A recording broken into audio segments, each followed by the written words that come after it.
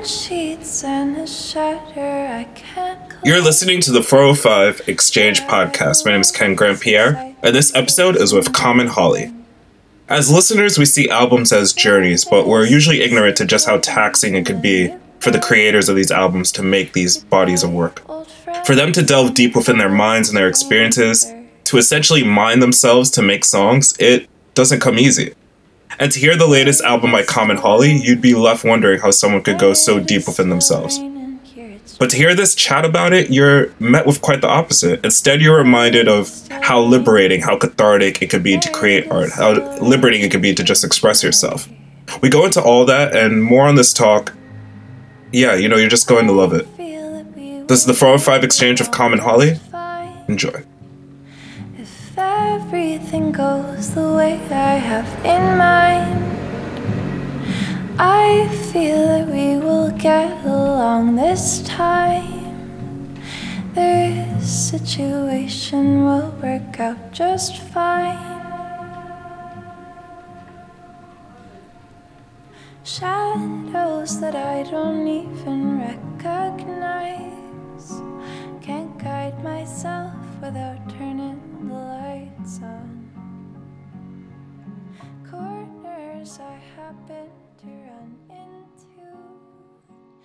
So something that made me laugh earlier on is I was on your Facebook page, and I saw a photo from, I think it was back in Halloween, where you were either at I think Billboard or Stereogum, and you were wearing a onesie. Yes. Can you explain that photo, because it's pretty funny. Yeah. Well, yeah, it's not too much of a story apart from the fact that it was Halloween and I was going to do a live session at the Stereogum office. Yeah. And they were like, is Brigitte gonna dress up? And then my manager Dan was like, Brigitte, are you gonna dress up? And I was like, I don't know, do I have to? He's like, I don't know, I think it would be fun. So I went back and forth actually, because I was trying to figure out what the best thing would be to wear that doesn't look like, it's my stage outfit that I would normally wear as Common Holly, but also that, doesn't cover up my face so that I'm unrecognizable. So it was actually a kind of a strategic planning thing. Wow, you have to put some proper thought into this. Yeah, some proper thought, and then ultimately I ended up boiling it down to what is most convenient for me since I'm on tour. I have zero room in my suitcase and I won't have time to buy anything or rent anything. Was it a unicorn onesie or? It was a hedgehog. Oh, okay. So I called the nose is quite pointed then. Yeah, well, I think the nose is pretty round, but it's protruding. On the end. Yeah, it's protruding. Like a hedgehog would. Yeah, as a hedgehog nose. So I was a rock and roll hedgehog because I had my guitar, and it's actually it's Dan, my manager's costume. Oh, is it? I made sure that he sent me a photo of himself in it first to approve it. You know what? For those listening who don't know Dan, that's definitely the type of thing I could see Dan owning. So that's actually quite funny. You were on tour recently, and you're here in Brooklyn to play a show, but you just did a tour. And I'm curious, how was this particular tour for you? It was great. It was my first tour all by myself, so I was solo. I didn't have a tour manager or anyone accompanying me, so it was definitely a huge learning experience on that end. Just kind of loading in, running around, finding out where the office is to get paid, and then setting up my merch and doing sound check, playing the show, selling the merch, packing up, figuring out where I was, living that night, etc. So that part of it was definitely laborious, but in terms of performances, I toured with 3 different bands. I toured with Julian Baker, so that was with Half Wave as well from New York, and then I toured with The Hotelier and Alex Napping, and then at the end I toured with Phaser Days from New Zealand. Oh, nice one. It was super fun because they all have amazing, attentive audiences. Yeah. So as a solo act especially, I think you really rely on your audiences, being silent and being engaged. And So yeah, it was just really amazing to have that experience. Everywhere we went, and all these bands are like quite popular, so it was sold out everywhere. So I got to play it at these, 300 person audiences where you could hear a pin drop and everyone was there with you, and that was really magical. Was that Julian Baker tour? Were you on the show when she did here at Town Hall? No, I wasn't. That was going to be 2 nights after. So I did their 2 Canadian dates. Oh, okay, cool. It was Toronto and Montreal. Nice. Where did she play in Toronto? It's a venue called the Opera House. Oh, I've heard of it. Yeah, Oh. It is beautiful. It's a very old theater. That must have been mind-blowing. Yeah, it was amazing. And that was also the biggest audience that I've ever played to. I think there were 850 people there. Holy shit. And just little me on the stage. So that was fabulous. And I wasn't afraid to mention to the audience that I was terrified. Was that like at the start of song 2, or was that like probably near the tail end when you let the audience know? Do you remember? Probably, right as I was starting. I might have started. I always start with a song before I introduce myself, so I probably did one very nervous track and then admitted, where I was at, and from then on it was really special. That's unbelievable. Mm-hmm. I wonder though, like when you do touring like that, when you're by yourself and you're dealing with all those tasks like you were saying, like, do you ever feel like, on this particular tour, I mean, like, did you have any time to write or even think about writing? No, no chance. I mean, I had one day off in LA. Yeah. And I was sick, so I just slept all day. Wow. Yeah, there's no time to even think about writing. I think in situations where you're on tours where you're driving more, Mm-hmm. there's more time to kind of get in your head, I think. Yeah. This one, there were a lot of short flights, or, if I was driving, I was in the van with the other bands, so, it was social time. Yeah. No, I think sometimes it happens that you can be on tour and you forget that writing's even an option, and then you get home and you're like, oh yeah, like, this is what I love doing. Yeah. What I'm really curious about though is like, and I find it particularly fascinating asking you, because when I listened to your album, you strike me as someone who's probably writing all the time. And it was almost like a thing of making this album was consolidating your ideas. And I wonder, like, when you're in a situation like that on a tour where you don't have, the brain power, or the time, or the energy to write, what does that feel like for you? Like, would that be fair to say that you're usually writing all the time? Yeah, I think it's pretty adequate. I don't know where you gleaned that from, but it's definitely true. Yeah. I think it's just like how the songs come across. They sound very considered. Yeah, that's nice. I think I write a lot in passing, in free moments, usually when I'm traveling or walking or those kinds of situations. And I'll usually, either start with a line or just like blab out a whole song and then, pick through it later on. Yeah, I think in this kind of situation where there's, the tour section and then the writing section, it's really just like you have your moments for output and you have your moments for input. And I think like maybe you're doing both on tour. You're, getting all of this information, you're receiving so much, and you're also outputting every night, but you don't have time to really like sit down and put it somewhere. Yeah. And I've noticed definitely since I've returned that I've had all of this creative energy that I've wanted to use to output.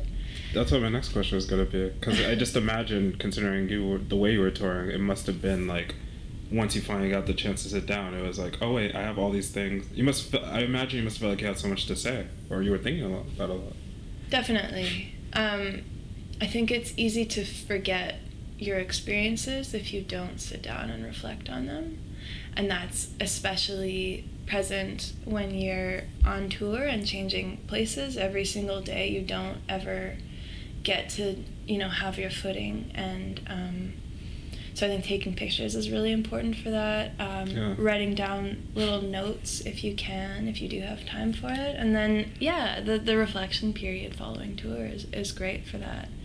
And really important, for your own processing and probably mental health and all that. That's one of the things that blows me away about musicians, like, time and time again, and, like, constantly, is the fact that when you, like, break down essentially what you do as a songwriter, it really is a matter of reflection. Like, reflecting both inwardly and outwardly is your job. Absolutely. Is that kind of trippy, recognizing that? Like, knowing that that's what you have to do to work? I mean, I think in a way it's reassuring, because if what you rely on most is reflection, then all that you need is time and, I guess, inspiration. Inspiration is essentially just experience. So, you know, if you're experiencing your life and then you take the time to reflect upon it, then you're going to have, like, endless sources of creation. It's good that you see it that way, because I feel like, I mean, I'm always curious when people find themselves with writer's block. I wonder if, like, it seems so obvious saying that, but then it makes me wonder, like, what stops other people from saying that, you know what I mean? Yeah, writer's block is an interesting one. I honestly think writer's block probably comes from expectation more than anything else, because as soon as you start to perceive yourself from the outside and you have expectations for yourself, and maybe other people have expectations for you, I think you get into an editor mind more than a writer mind. That makes a lot of sense. I've never thought of it that way before. Yeah, I think that's probably the most harmful thing for inspiration is you know, putting yourself in this place of scrutinizing and criticizing, rather than just experiencing and then creating from that directly. Yeah, that makes a lot of sense to me. I want to jump into the album now, Playing House. When did it start for you? Like, when did you know you're working towards a record? Yeah, good question. I think it all started actually from the song New Bed, which is one of my oldest songs, and it's the last track on the album. And my friend Devin, who co-produced the record with me, that's Devin Bate, he heard that song, and I think he said something like, "Oh, I would produce the shit out of that song." And, that's fucking incredible. Yeah. And I said, well, hey, listen, like, I've been working on all these songs. I want to make an album. Like, maybe this is the collaboration we're looking for. And that was probably 2 years ago now. Wow. And then, so we just got to working. We kind of worked out our process as we went along, and we recorded it all either, you know, in his bedroom or at my mom's cabin. So it was very home space DIY style. That's really cool. With the cabin, like, how far away is the cabin from, like, the nearest town or city? Or is it kind of, like, situated from It's not that far. It's probably a 20-minute drive from the town. Okay. Yeah. But did it still feel kind of insular there? Oh, definitely. You get into the cabin and you don't leave. You know, you pack all your stuff there for as long as you're going to be there, because... and that's the great part about it, is just you wake up and you get to work, and then you know, have your meals or whatever, and you go to bed, and that's it. That's incredible. You get to, like, quite literally live with your craft. Yeah, exactly. That's really cool. It's amazing. I actually have plans to go back there in 2 weeks to get recording again. Oh, really? Yeah. Was it, like, do you feel like the previous experience you had from doing that was catharsis, and, like, how you songwriting felt? Yeah, absolutely. When I'm in recording, that's, you know, except for, you know, the parts where you're spending hours doing minor edits, but the recording and arranging process for me is by far the most exciting part of being a musician. Really? Yeah. When do you feel like you realized that? Probably while doing this album, Playing House. Just, like, getting in there and, you know, having ideas, having a vision for each song, but you never know until you really get into the song what it's gonna come out as. And if you have moments where you're, you know, flipping book pages and dropping logs and making beats out of that, like those are really special moments. And actually, Devin and I, we, like, separate song making into 2 sections. There's, like, the note-taking section and the zone section. Oh, I love this. So we take a bunch of notes on, you know, whatever we've got. Yeah. We fix all those little things, we get rid of everything, and then we get into the zone. And whatever our ideas are, we throw things in, we do this, we do that, and then, you know, we'll come back to it the next session and do notes and be like, oh my god, this was the worst shit I've ever heard. But sometimes it's like, this was the best idea ever, and we go from there, you know? It's really great that particularly with Devin, that you found yourself being able to communicate with someone about your songwriting so succinctly, because that's huge. it is so important to work with someone that you have the same vision as. I think we might have disagreed once in the whole of the process, and ultimately one of us was convinced by the other. And yeah, it's pretty amazing. It's like a very symbiotic relationship. I don't take it for granted. That's really amazing. I want to know in regards to playing house, because I had this idea while I was listening to it, but I would love to hear your take on it. Mm-hmm. It felt that the album was like referencing a particular time in your life, or maybe like a particular place that you found yourself in. And I wonder if, like, when you look back on the album, or even when you were making it, with like the lyrics particularly, do you feel like it harkens back to a specific place in your life? Definitely. I mean, I like to kind of describe the album as my Taylor Swift breakup love song album. Which it is. I mean, you know, except for the last track, they're all referring to one big breakup that I had. And that's also why all the songs came together, you know, in relatively the same time period. It was definitely like the fallout from that and the whole process of it. And I think that also lends itself to all the dynamic changes in the song. It's just like, yeah, this is the process. So, sorry, I forgot the question. No, you answered it, but to like go a bit deeper, you did answer it. But yeah. With what you just said now, it kind of like makes me realize why I felt that way listening to the album, because it felt like, what really intrigued me and really stuck out to me is that it felt like each song, like I knew because it's an album, naturally you wrote these songs all in the same span of time, but yeah. It felt like each song was informed by the last song. Yeah, that's interesting. I think that's how ultimately we decided to order the songs. It wasn't planned, definitely it wasn't planned. But with the production and with the themes, it definitely worked out as a trajectory. And I think like you start, you know, the first track is If After All, and it starts big and exciting and, you know, chaotic, and then, you know, it starts to slowly droop down into like this dark area, this hole, and then at the end with the last track, New Bed, it sort of reemerges in this ambiguously emotive place. Yeah. And leaves you maybe unsure of what to feel, or, you know, however you want to interpret your feeling from it. I'm curious, speaking strictly like musically and instrumentally in regards to the album, I wonder when it comes to making an album like this and you're in the studio, like, because did it usually start with lyrics first and then like the instrumentation, or was it the other way around for you? It really depends. I always feel that my best stuff comes all at once. Yeah. If I'm, you know, walking around and I start singing words to myself and then I write them down as I go on my phone, or I record them into my phone or whatever. Yeah. And I think that's probably because like the flow of the words and the melody are so married in those kinds of instances. Yeah. It definitely happens that I'll write the words first, or I'll have a melody in my head first and I try to fit words to it as well. Yeah. So it really depends.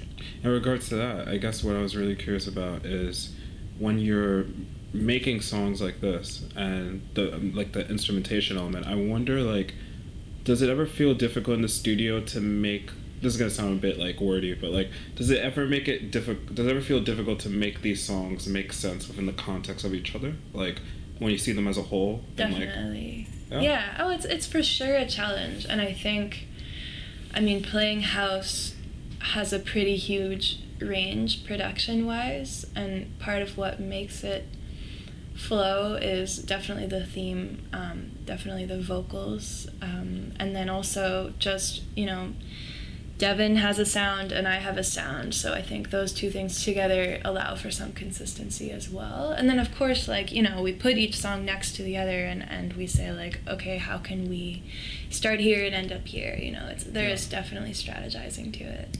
That's really cool. I want to talk about After All, because that's a pretty standout tune. How did that song come together? If After All, the hit. Yeah. The closest thing out to a hit. That one was like, it's funny, the hits seem to be kind of what we thought would be the outliers when we were in recording. So really? Yeah, so If After All, Nothing, Lullaby, those are definitely ones that we weren't sure how they were going to fit in the album, and ultimately ended up being the most popular, which is quite funny. Yeah. If After All, is just like a weird song. Yeah. And so we thought, how do we produce this? And we honestly just went into it with very few ideas and probably a lot of fear.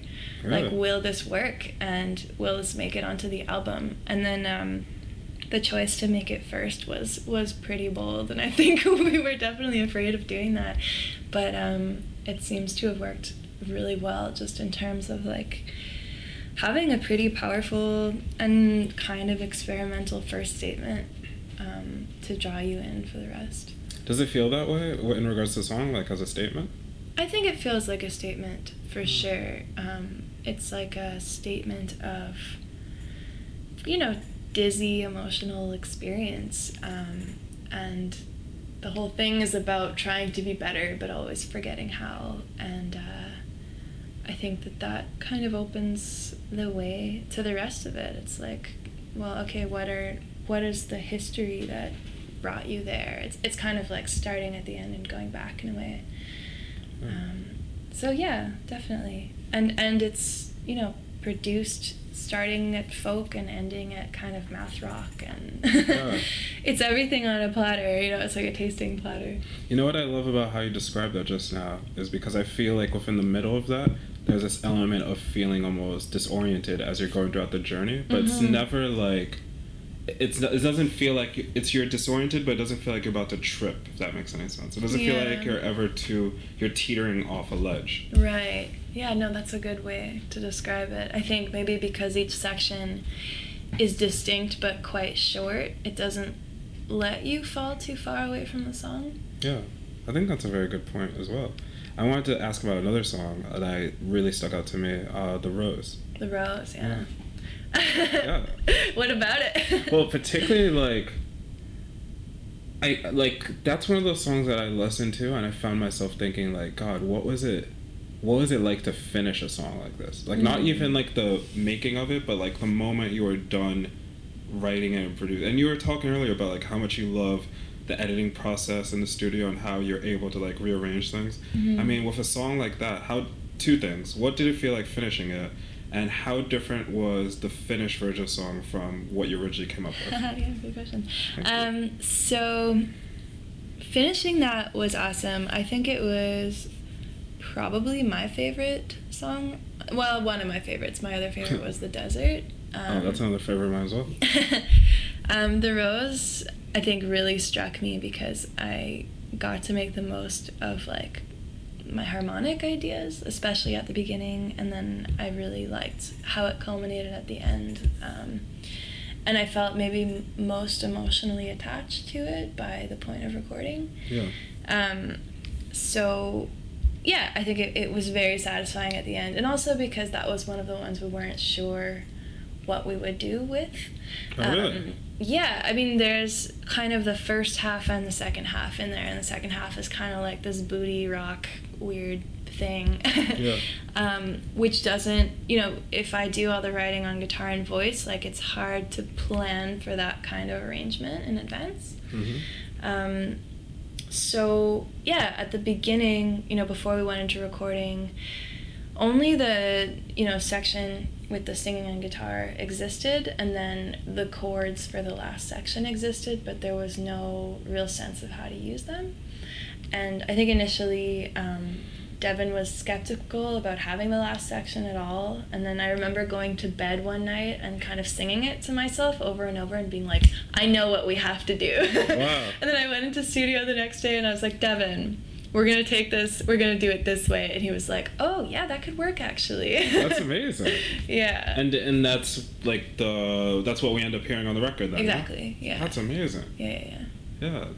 It's been really cool chatting with you. I have one more question, and it's pertaining to what you brought up earlier, but pretty much the whole album as a whole is that, like, it's funny, when I was listening to the album, I had the feeling it was a breakup record, but I felt like you did such a good job at not making it seem too obvious. If that makes any sense. Yeah, that's great. Happy to hear that. Yeah, cheers. And, like, something I find myself wondering with, like, albums or even songs that are in pertaining to breakups, it's that you have to dig so deep when you're making the album, when you're writing it and you're editing it and you're considering everything. I wonder what, as you as a songwriter has made this album, what do you feel like it taught you about yourself after it was done? Because I feel like an aspect of reflection is the only thing that could happen, really. Totally. It was, I mean, a necessary reflection for sure. I think I might have imploded without doing it. Yeah. But I think that the title Playing House is pretty apt to sort of describe the process of making the album, which is to say that, like, you know, Playing House refers to, like, trying to be an adult when you are not necessarily. And that referred to the relationship I had been in, but I think also in a sense, like, for me, this was my attempt to become an adult in a way by sort of taking my first steps in being deliberate and, like, taking deliberate actions instead of, you know, I think as a child you're more likely to let things come to you and let things happen to you, and you're provided with certain things, you know, in a lot of settings in school and by your family and so on. And when you become an adult, you start to make decisions and you start to, you know, speak with opinions that are informed and that are, you know, tailored to you. And I think for me, this was my first, you know, deliberate statement. It was just like, this is something I've created that represents a really important part of my life. And so, yeah, because of that, I think I was able to just sort of have this thing that stood for me and meant something really important. Do you feel like you realized that when it came to the end of making the album, or when you were in the middle of making it?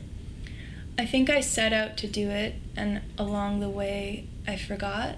It was an 8-month process, and by the end of it, I remember listening to all the final masters, and actually when I got to the Rose, I remember I just, like, broke down, and I thought, I remember why I'm doing all of this, and I understand how important it's been to me and to my development, and hopefully, you know, that other people will then resonate with it.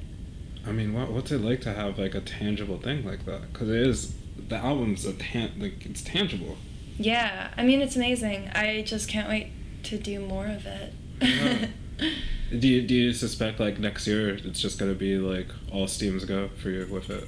Yeah, definitely. That's I hope good. So. I love that, because your face, it was very like, yeah, for sure, duh. I'll be. Duh.